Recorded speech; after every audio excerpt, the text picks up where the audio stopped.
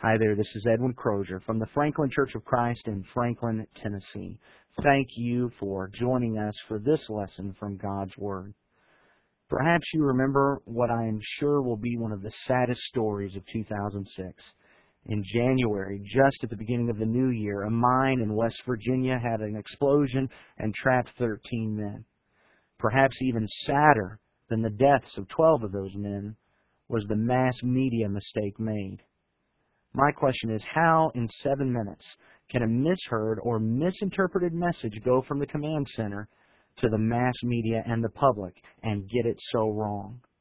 I believe we can take a look at what happened there and parallel some lessons from that event regarding spiritual matters and Bible teaching. Open your Bibles with me and let's learn some lessons from the mass media mistake, a real-life parable from West Virginia. It was Monday morning, January 2nd. Many of us were still sleeping off our New Year's celebration when in Sago, West Virginia, the Sago mine exploded, trapping 13 men inside. For the next 40-some-odd hours, rescuers worked to remove the poisonous gases, restore ventilation, and find those men. About 8 o'clock on Tuesday evening, near the site of the explosion, they found the remains of one of the miners and reported back to the command center that they'd found him. And at that moment, there was a slight amount of hope because apparently the other 12 men had been able to walk away from the explosion. They continued their search. Now, I highly doubt that we are ever going to know what really happened in the hours following that point. But we certainly recognize the great travesty that took place. At about 11:45 on Tuesday evening, the rescuers sent a message back to the command center in code. Now, either that code was misinterpreted or the message was misheard, but the message came back to the command center, 12 are alive. The command center erupted with joy, such that those who were in charge had to send just about everybody else out in order to find out what exactly was said and to confirm and to figure out what the truth was before they started passing on information to anybody else. However, within 7 minutes, the message had not only gotten to the family that they had received this message, it also made it to the Associated Press and was sent on the wires out to the papers. At about 8:30 on Wednesday morning, I picked up my cup of coffee at the Mapco Express just down the road here, and I found the USA Today cover story. Alive. 12 miners beat odds. I was amazed. I could hardly believe it. I'd seen the story on the news the day before, and I thought, well, it's too late. There's no way those guys are even alive now. And yet here it was on the paper, black and white. It had to be true. They had pictures of the family excited. They had names of the one that they had found dead. Surely it was true. But at that point, most everybody had known for 5 hours that it wasn't true. By 3 o'clock, they were aware that it was a mistake.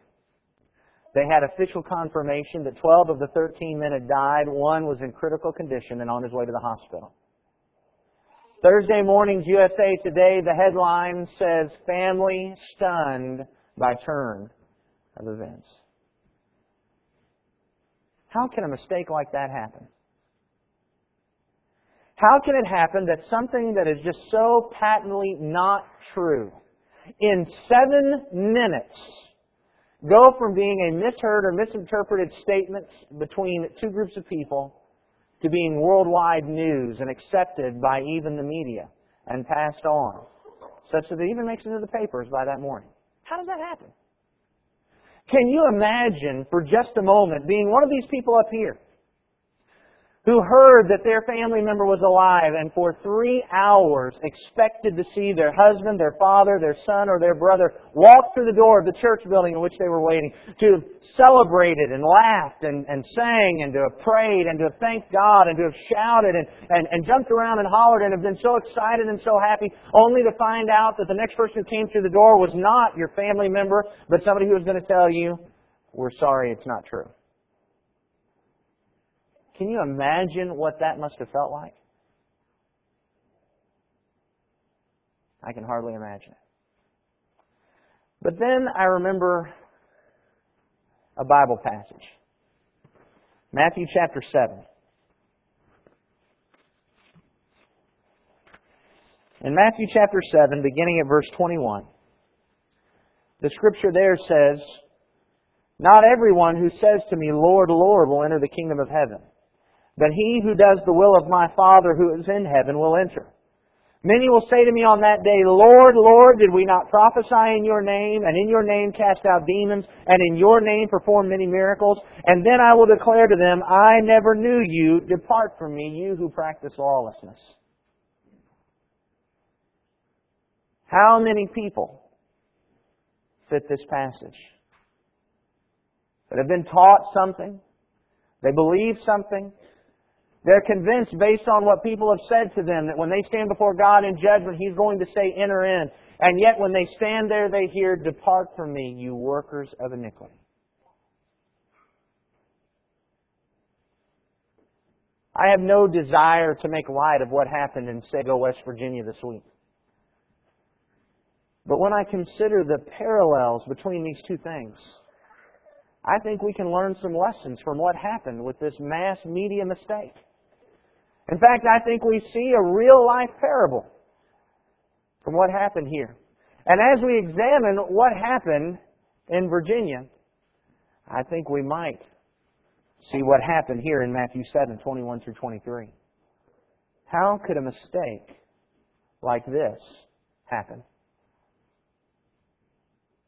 I want to examine some of the things that were said. If you were to read through some of the newspapers, watch some of the news reports, you would hear things like this. Scott Lundeen, from HOI 19, a news producer at an Illinois ABC affiliate, said, "The jubilation of it. You just wanted to believe it." Ben Hatfield, CEO of the International Code Group, one of the men who was in the command center, he said there was desperation for good information. They wanted to share it. How could this one little statement that was in code, might be misheard, go in 7 minutes to worldwide news? Because it was what people wanted to believe. I think we learned something from this. When we're trying to be those people who get to judgment and actually enter heaven through the grace of Jesus Christ, we must not trust our personal desire. We don't get to believe just whatever we want to believe. How many people, when they take a look at what the Scripture says, believe what they want to believe? Even in the face of Scripture that contradicts what they want to believe, and how they can work through so many avenues to twist it around to make it say what they want it to say. We cannot trust personal desire. Proverbs chapter 14 and verse 12. Proverbs chapter 14 and verse 12 says, "There is a way which seems right to a man, but it ends in death." We can't bank on what we want. That will not set us free. John chapter 8 and verse 32 points out, "You shall know the truth, and the truth will set you free." It's not about what we want. It's not about what we desire. It's about what's the truth. But is that all there was to this debacle? I don't think so. In fact, if you were to continue to read the stories, you would come across folks like John Casto who said, "We were looking for them to come through that door, man." They believed it. How could this spread? They believed it. When the news came from unidentified sources, they can't even tell you who was the person that brought it to the church building there in Sago, West Virginia. Somebody came in and said 12 are alive. Somebody later came in and said they're going to bring them here to the building. which is a very interesting thing because that was never a part of the plan. And the folks believed it. They started celebrating. They started shouting and singing and dancing. The pastor of that Baptist church led everyone there in how great thou art. When they came in and said they're going to bring these men, they started laying out food in the fellowship hall because they knew the men would be hungry. They believed it. And one of the lessons that we learn from this is we can't even trust our personal conviction. How many people have the idea that I believe it so much it must be true? How many people have the idea that faith alone is enough to make whatever we do okay, as long as I believe it? And a lot of people are resting their salvation on that. I believe it. It must be true. And what we learn from this is that I can believe it, and it might still be wrong. Have you ever seen that bumper sticker? I think I've talked to you about this before. God said it, I believe it, that settles it. The issue is not about what we believe. The issue is what God said settles it. And we may believe all manner of things to the extent that it affects how we act. We rejoice, praise God. We're absolutely certain that this is it. We're going to heaven. But it's not about what we believe. Again, Matthew chapter 7, verse 21 through 23. In Matthew chapter 7, verse 21 through 23, here were people that believed what they did so strongly they even argued with Jesus about it. But wait a minute, Lord. Didn't we do this? Didn't we do that? What about this?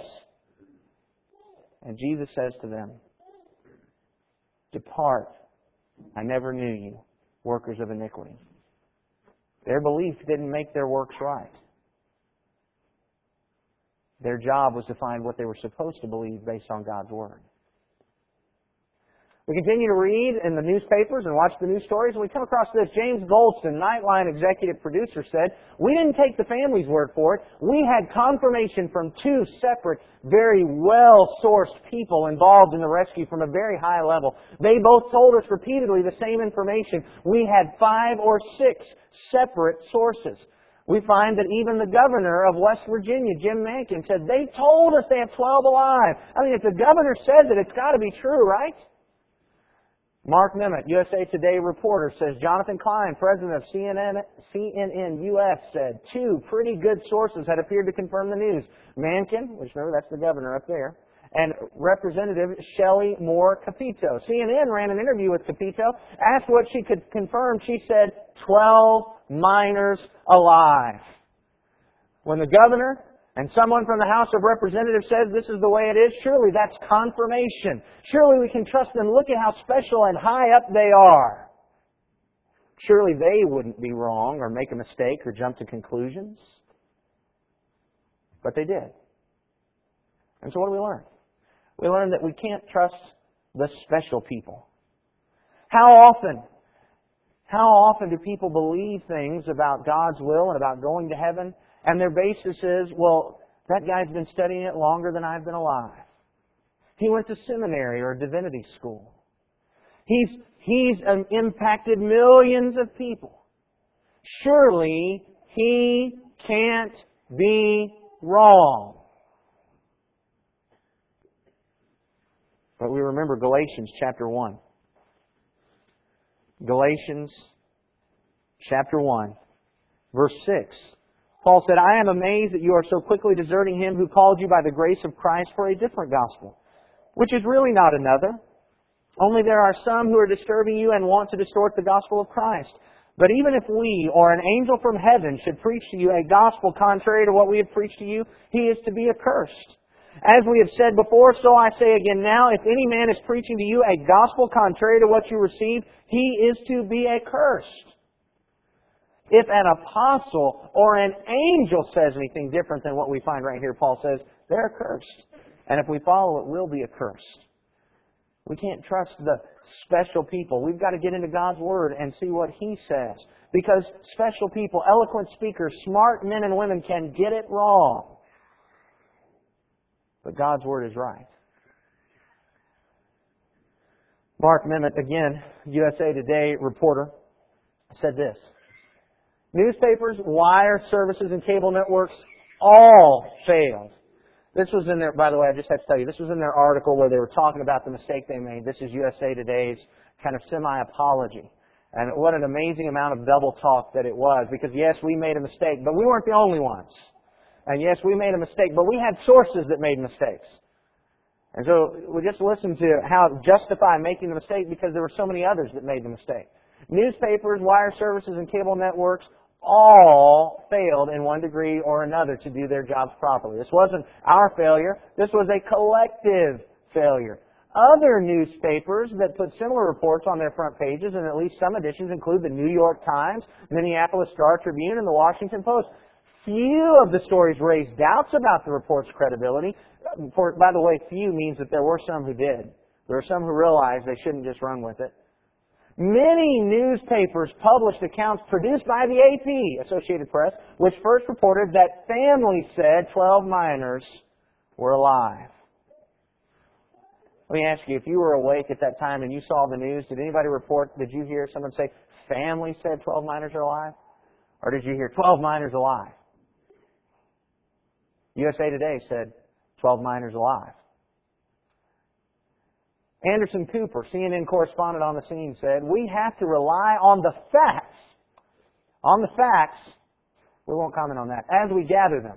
All the sources we have access to. We were tightly controlled physically. No officials came to talk to us. There's only so much you can do unless you see it with your own eyes.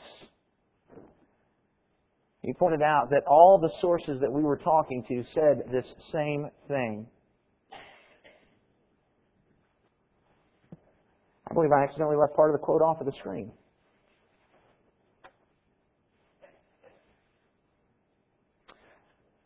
I did. I'm sorry about that. We have to rely on the facts as we gather them, all the sources we have access to. We were tightly controlled physically. No officials came to talk to us. There's only so much one can do. You get multiple sources, and when all of those people are saying the same thing, there's only so much you can do unless you see it with your own eyes.